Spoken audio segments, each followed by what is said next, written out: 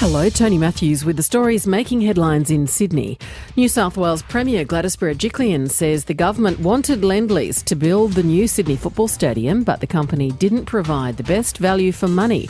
It's the first time the Premier has responded to questions since it was revealed last week that Lendlease was quitting the project.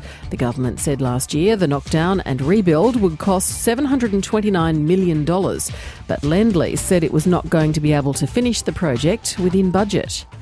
The New South Wales economy has dipped to number 2 in the national rankings, with Victoria now the leader.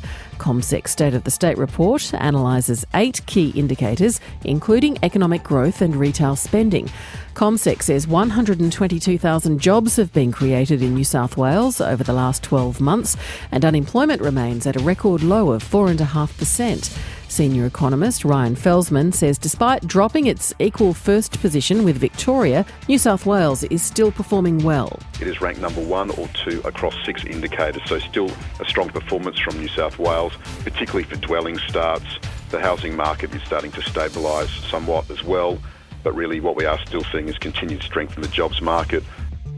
And Transport for New South Wales has confirmed there are further delays with the delivery of the new intercity train fleet being made in South Korea. The first of the multi-billion-dollar fleet had been expected to arrive in Australia in March, but that's now not likely to happen until the end of the year. The department says an additional 42 carriages have been ordered, which has also had an impact on the delivery schedule. It says a timeline for them to enter service from Sydney to the Central Coast and Newcastle will be confirmed once they arrive. For more details on those stories, go to ABC News Online.